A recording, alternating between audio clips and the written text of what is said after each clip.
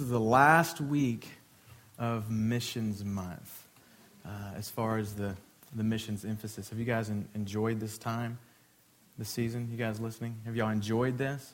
You guys enjoyed the speakers and the testimonies and all that good stuff? I know that I have.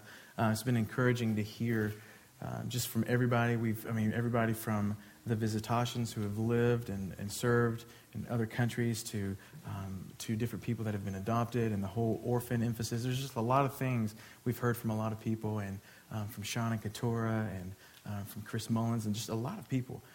And it's been really encouraging to me. And I'm excited about all of these trips. You guys are signing up for these trips. We're going to Ghana, to Peru, to New Orleans. And it's going to be interesting to see where the Lord might lead us even in the future. How many trips might He send our church on? How far will He allow us to go with the gospel? You know what I mean? Those kinds of things are encouraging. So I've loved this, and we'll do this every year. Hope you guys have enjoyed it too. One of the things that we've said every week, pretty much, I think, is that those who follow Christ must be missions-minded. You guys remember me saying that? Those who follow Christ must be missions-minded. As believers, we've got to be aware of the depravity around us. When I say depravity, I mean the corrupt. I mean the wicked, the perversion. And we obviously live in a world that is full of those things. We live in a depraved, fallen world. And we have to be aware of our surroundings and not forget the world that we live in, not forget the type of environment that we live in. And we've also got to be acutely aware of the mandate upon our lives to introduce righteousness to this world. When I say righteousness, I mean Jesus Christ. Jesus Christ is the righteousness of God. Because of Jesus Christ, we have been made righteous. And, it's important for us to introduce that to the world. Being missions-minded means walking out the gospel on purpose and walking out the gospel with purpose, walking out the gospel intentionally, and letting our words and our actions point people to God.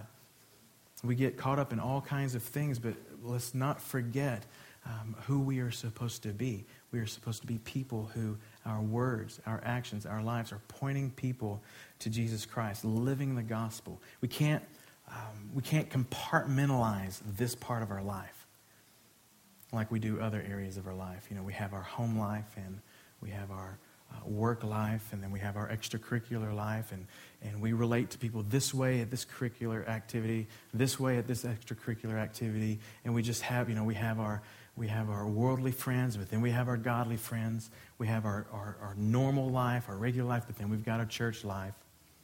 And then, of course, this summer, 6-7 months from now, we're going to go on a mission trip, and then we're going to share the gospel. Listen, being missions-minded means that whatever the compartment in our life, the gospel of Jesus Christ has to enter it. It has to be the center of it. We can't compartmentalize the gospel and what we carry the way we do other places. When Marvin came on staff to help us as a church emphasize outreach and missions, one of the first things that we did is we added another value to our shared values. Most of you guys are familiar, if you've been here a long time, you know that we have 5, now 6 shared values. We value authentic worship. We value transformational truth. I was praying earlier about truth that transforms us. We value permeating relationships that go deeper than the surface. We value that. We value selfless giving, not just in finances, but in every area of our life. We value intentional discipleship, doing things on purpose to bring people from point A to point B in their walk with the Lord. And I think we're doing very well at those things, and we hope to grow in those things as a church as we get older and mature as people and as a church. But we've added a 6th one, and it's missional living. Missional living. Well, what in the world is that? Is missional even a word? Well, actually, I don't think it is. In the dictionary, maybe. But the idea is living as missionaries. Our lives, we are living, walking, breathing missionaries. I may not be overseas, but guess what? I work at the school or I work at the whatever, and I'm a living missionary. We value missional living because we value living out the love of Christ, because we believe that it's going to compel the spiritually lost to come and follow him. We believe the love of Christ will compel the spiritually lost to follow him. And thinking about the spiritually lost has got to be more frequent in our life. If we're all honest, if we can all sit here with complete honesty, we would say, God, I really don't think about people who are spiritually lost, that don't know Jesus. I just don't think about it that much. Well, we have to. It can't just be during an organized outreach. It can't just be on a domestic mission trip or an international mission trip. It has to be every day in every part of our life. And really, it's the difference between living for ourselves, doing things for ourselves, doing things that build up our life, and doing things for the purpose of building up the kingdom of God. Doing things for the purpose of that kingdom expanding and that kingdom building. And there's blessings along the way in that. We don't have to worry about our lives. I mean, that's a biblical principle. Jesus laid it out for us. If you seek first the kingdom of God, all of these things that we concern ourselves with, building up our lives, adding to our lives, those things are going to be taken care of. Seek first the kingdom of God. All these other things will be added to you. And I'll be the first to admit that it's a very scary thing to dive into that wholeheartedly. To walk that out with real conviction. You know what I mean? With great conviction. It's a very scary thing for a multitude of reasons. For the most part, because it falls under that heading of your life is no longer your own. You guys hear what I'm saying? That's the big reason. Everything else, all the other reasons fall under that one big reason. Your life no longer belongs to you. Why? Because you have been purchased by the blood of the Lamb. Your life is not your own. You are no longer a slave to sin and the flesh and yourself. You are a slave to righteousness. You belong to God. Therefore, your life has to move forward reflecting that from now on. Amen?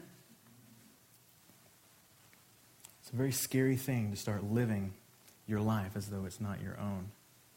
But you know that God hasn't given us a spirit of fear, has he? But of power and of love and of a sound mind. In fact, I want you to turn there. This is going to be our text today. 2 Timothy 1, verse 7. 2 Timothy 1, verse 7. God has not given us a spirit of fear, but of power and of love and of a sound mind.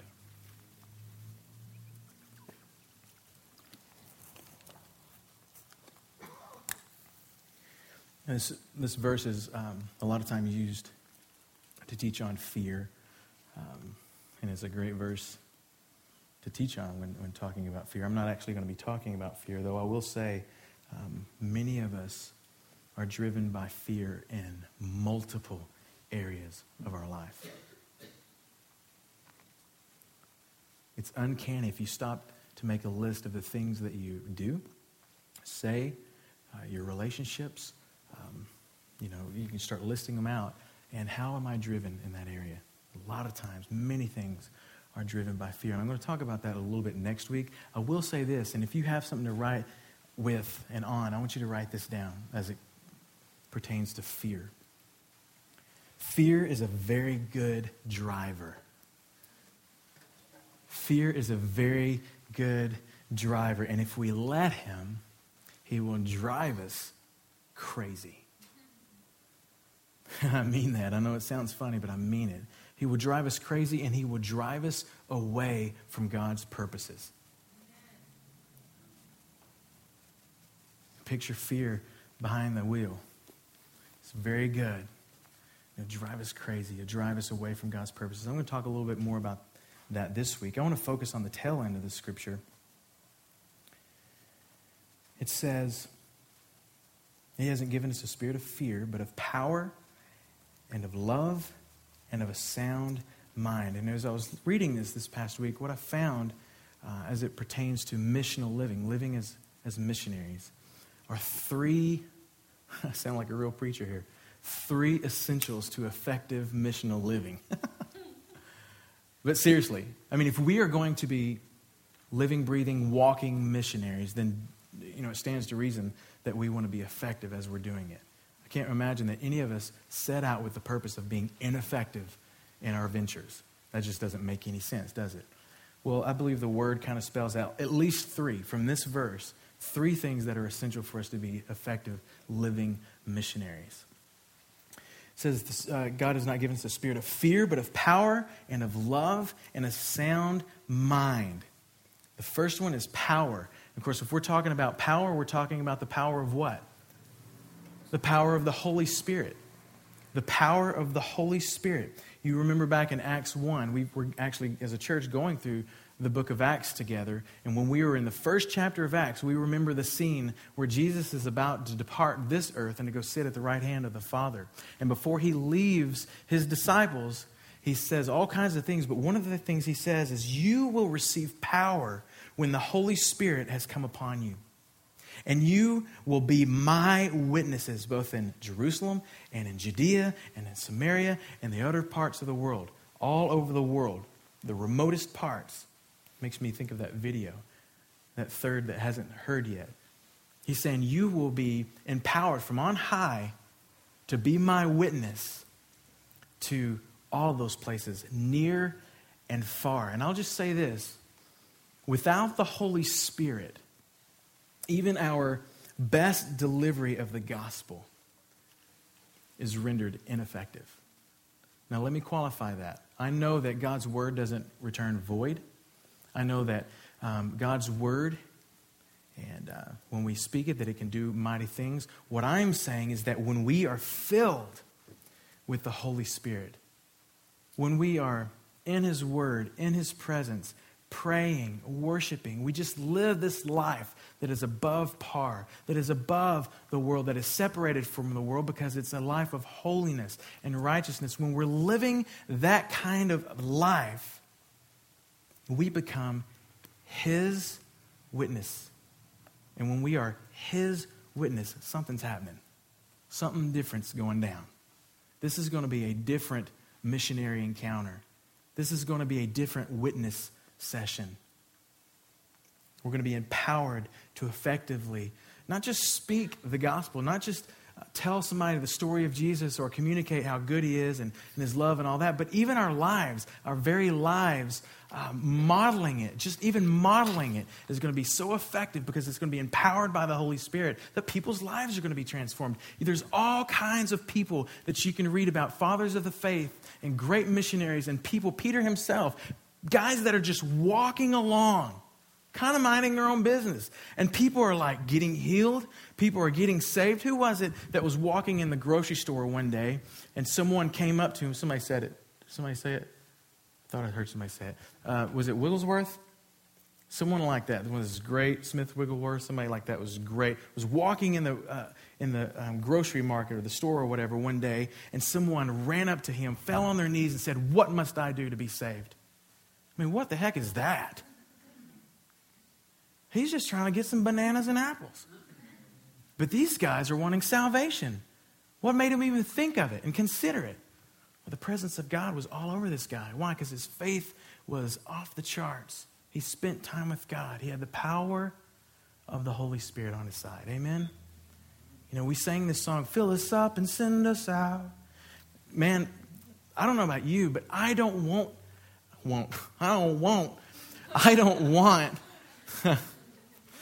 phrases like that to just be words on a screen. I don't want that. Fill us up and send us out. You know, hurry before I get to McAllister's and have my sweet tea. You know, I don't want to be juiced on sweet tea alone. I want to be juiced by the Holy Spirit. So when we sing those things, we don't just say it with rhetoric and religion in our mind, but we say, Lord, this is a song that Sean put on the screen, and it's just words on a screen, but this is my very prayer. And Jesus said, you want the Holy Spirit? Just ask for it. I'll fill you up. So when we say, fill us up and send us out, it's our prayer. It's our heart cry. And God's like, I love that. I love when it's more than just rhetoric. I love when it's the cry of your heart. And His promise is, in His word, that He will fill you up And if your heart is to be sent out, he'll send you out. The second thing, it says, he's given a spirit of fear, but of power and love. Marvin and I were talking this week about how love is just such a difficult topic to tackle because it's like vast. It's very difficult. And I think it's because when we say love, especially in verses like this, we know that we're talking about agape love. We're talking about a love that is unconditional. We all stink at unconditional love. But that's what he's filled us with. His unconditional love. As it relates to missional living as missionaries, love is at least two things. And if you want to write these things down, you can. Love is seeing people, and love is helping people. It's pretty simple, at least outline-wise. Love is seeing people, and love is helping people. Most of what we see around us is very sad because of the depravity, because of the wickedness, the perversion around us. It's very sad. But when God fills us up, sends us out, something sparks inside of us. Something is ignited. And it's this deep, I can't even explain it, desire to help. And listen, when we're helping people who live depraved lives, it's nothing less than a labor of love. What else could you explain it? How else can you explain why I'm here serving or talking to or ministering to the person? It's because love has provoked you. Love has compelled you. Love has drawn you. You have become a living missionary. Why? Because he has filled you up. If you're filled with the Spirit of God, it's going to come out. Helping people and seeing people. I was pondering what Marvin shared last week about love. It was very, very good. And I was kind of pondering that, and then just in some of my own study and reading. And somewhere in the midst of all that, I came up with a definition of love. Not that we don't have enough definitions of love. We have all kinds of definitions. I'm going to add one to your hopper, okay? At least as it relates to missional living. And feel free to write this down. Love is accepting people for who they are and helping them become who they ought to be. Love is accepting people for who they are and helping them to become who they ought to be. Very, very, very simple. If we can tattoo that somewhere on our body, if we're going to get a tattoo something like that. You know what I mean? I mean, seriously. To remind us, it's like, oh yeah, see people, help people. Look real quick at Hebrews 10:24. I want you to turn there because I want you to write something in your Bible. Hebrews 10, verse 24. This is one of my favorite scriptures, actually.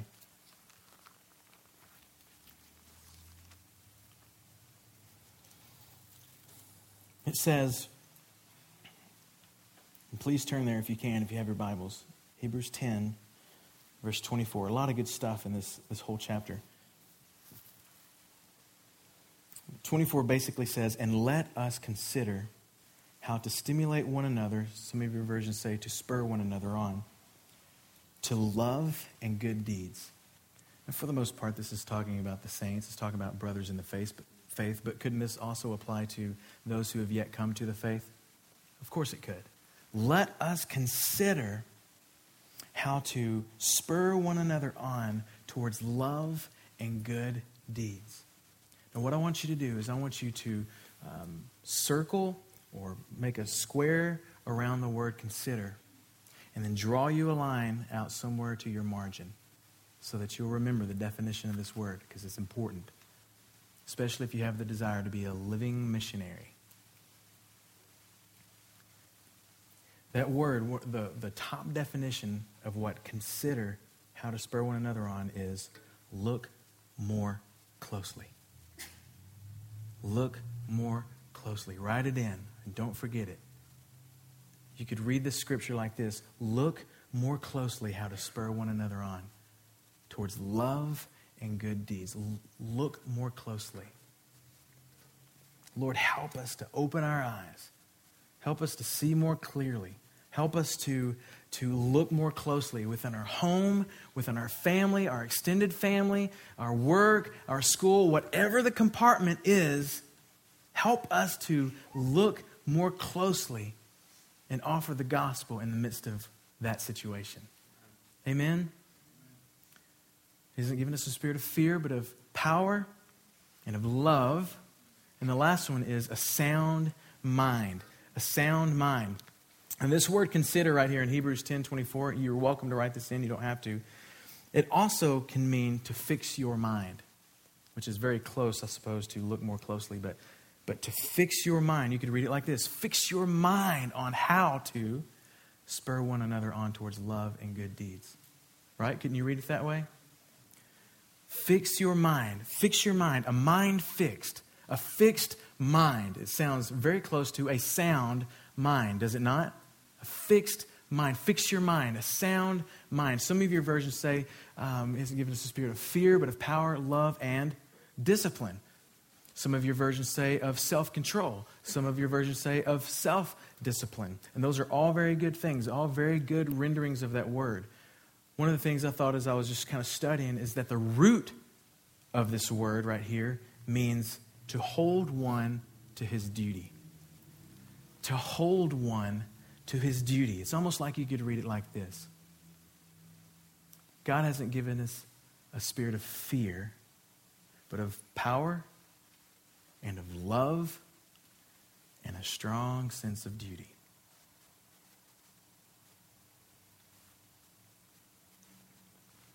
I'm going to read a quote from C.S. Lewis. You guys know who C.S. Lewis is. Most of you read his works. Most of us can barely handle it, but we read it anyway. Nothing personal. He says, He, talking about God, He works on us in all sorts of ways. But above all, He works on us through each other. Men are mirrors or carriers of Christ to other men. Usually, it's those who know Him that bring Him to others. That is why the church, the whole body of Christians, showing Him to one another is so important. It is easy to think that the church has a lot of different objects. Education, buildings, missions, holding services. The church exists for no other purpose but to draw men to Christ, to make them little Christs. If they are not doing that, then all the cathedrals, all the clergy or ministers, all the missions, all the sermons, even the Bible itself are simply a waste of time. God became man for no other purpose. I'm thinking about this sound mind, how the core of that word means basically a strong sense of duty, to hold one to his or her duty. C.S. Lewis is talking about purpose. He's talking about God's purpose, how He sent Jesus for the purpose of bringing people back to God, reconciling back to God, bringing them near by His blood. And as this week, as I was pondering that, I was thinking about Romans 8:28. We're all familiar with that God works all things for the good of those who are in Christ Jesus. I don't know if you ever thought about it, but why does He do that? It's like He got to be busy than to figure out how to make good out of our mistakes. Surely He got better things to do. But it's because we've been called according to His purposes.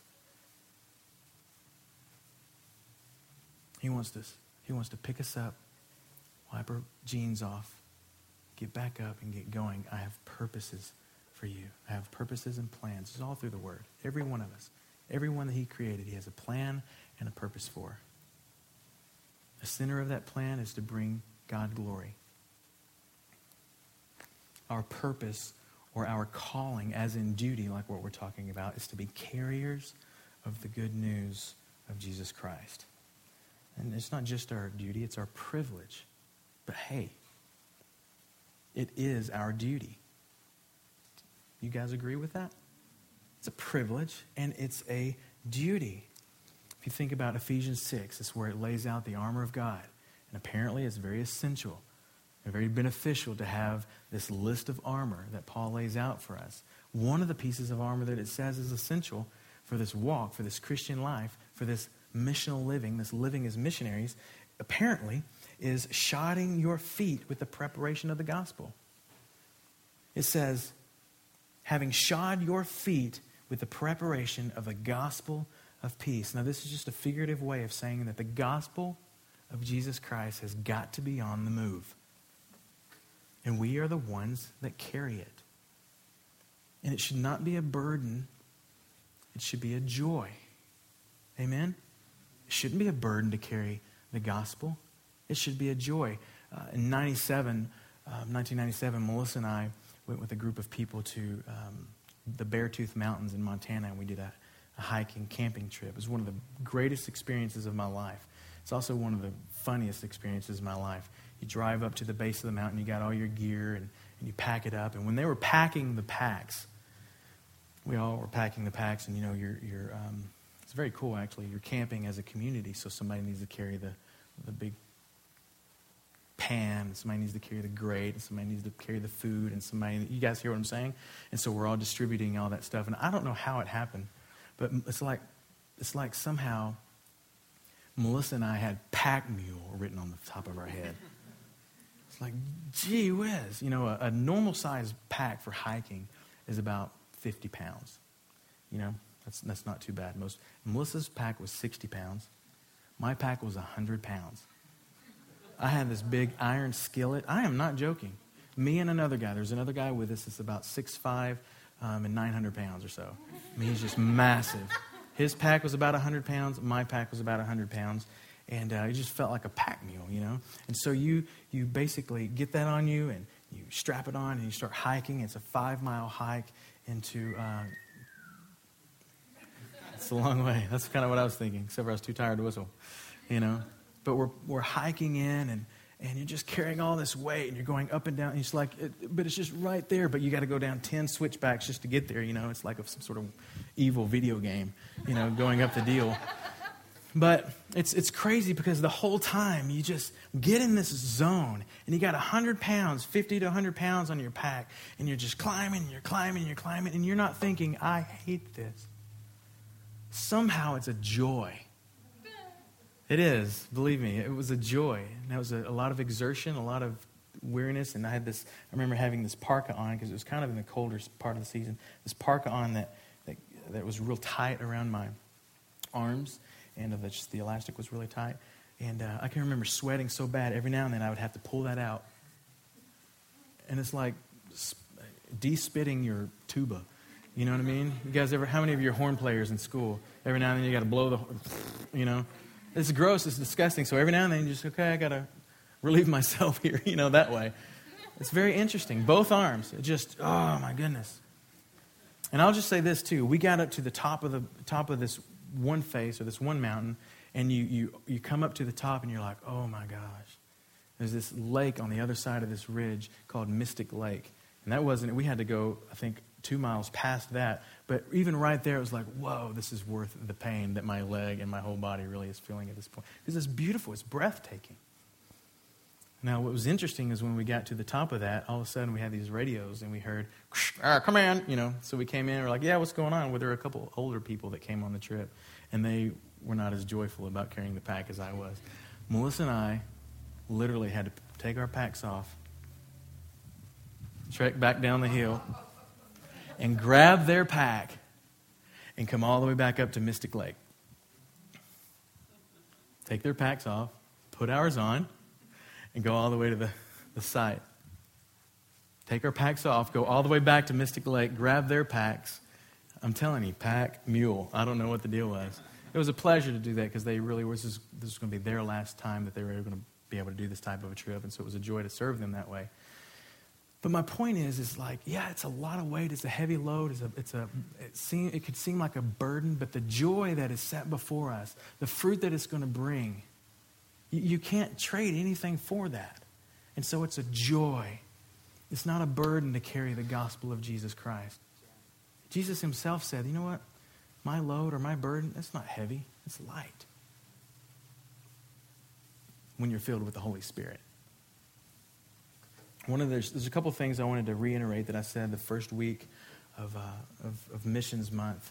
One of them is that our desires and our attempts to share the gospel is really a testimony of his work in us.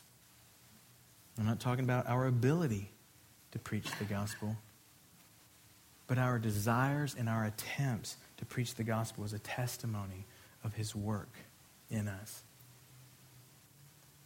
It speaks of what he's done. It authenticates the message. You know, the scripture for Missions Month is Romans 12:15. It says, how can they preach unless they're sent? As it is written, how beautiful are the feet of those who bring good news of good things. When he says, as it is written, Paul is remembering the words of the prophet Isaiah in Isaiah 52, where he says, how beautiful on the mountains are the feet of those who bring good news, who proclaim peace, who bring good tidings, who proclaim salvation, who say to Zion, your God reigns. How beautiful are those feet. And in Romans, the word used for beautiful isn't like, hey, put your makeup on, we're going to a party, kind of beautiful. The most common use of that word, as I said, that week, first week of Missions Month, it is used to describe puberty. A young person coming of age, the blooming or the budding of a young boy or a young girl, speaks of a maturing. And so I said, publicly proclaiming the gospel of Jesus Christ, the truth of who Jesus is and what he's done, and his love that is available to all, is one of the greatest signs of spiritual maturity. It's one of the greatest signs. Spiritual maturity is something that we all talk about. We say that we are, or we say we want to get there. I just want to grow in the Lord. I want to go deeper with God. I want to go up the mountain.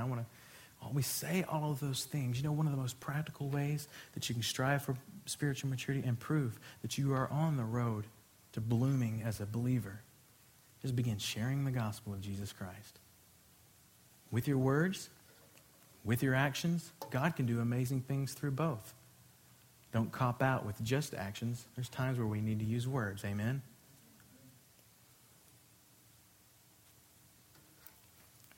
It's the greatest sign of spiritual maturity. You know, I was talking about our purpose or our calling as in duty to be carriers of the good news. But I wanted to say just real quick, I want to talk about our highest calling. Our highest calling is to enjoy personal fellowship with God through Jesus Christ. That's the highest calling.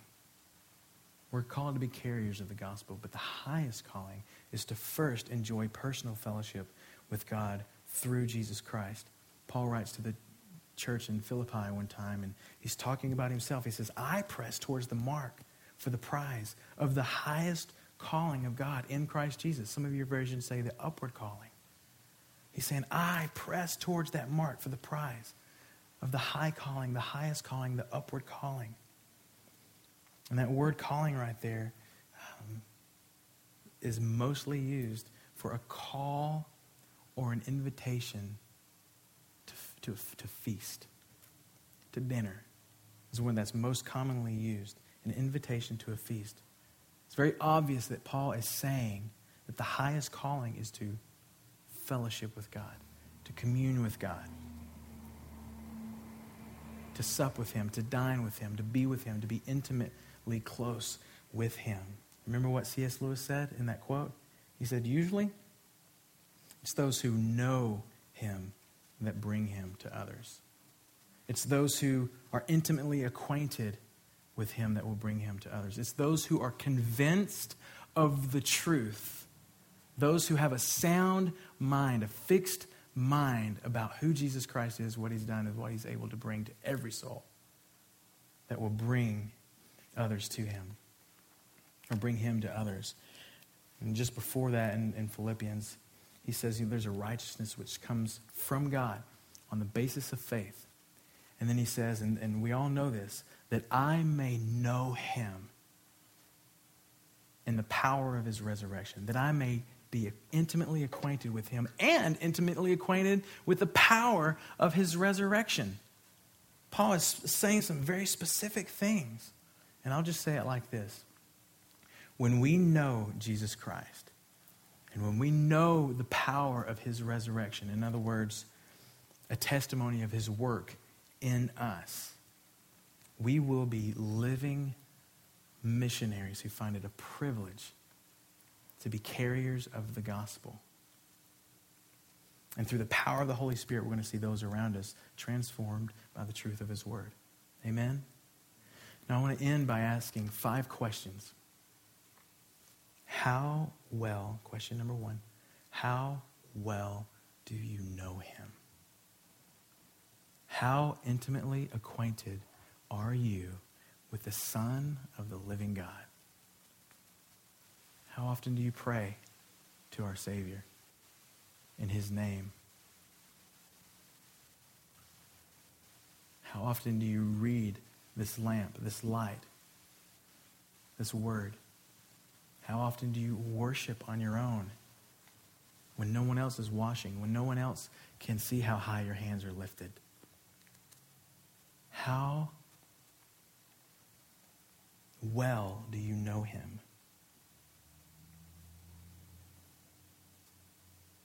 What is the testimony of his work in you?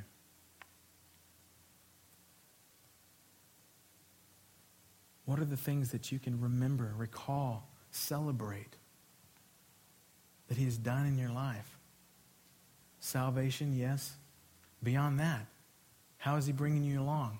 How is he stretching you? How is he providing for you? How is he working in your life? And can you communicate it? Could you tell somebody else about that? Have you told somebody else that? That's the third question. Are you carrying this gospel of love? Are you carrying this thing? Or is it too much of a burden? Is it a joy to be a carrier of the good news that will save a weary soul? Are you willing to look like a goof?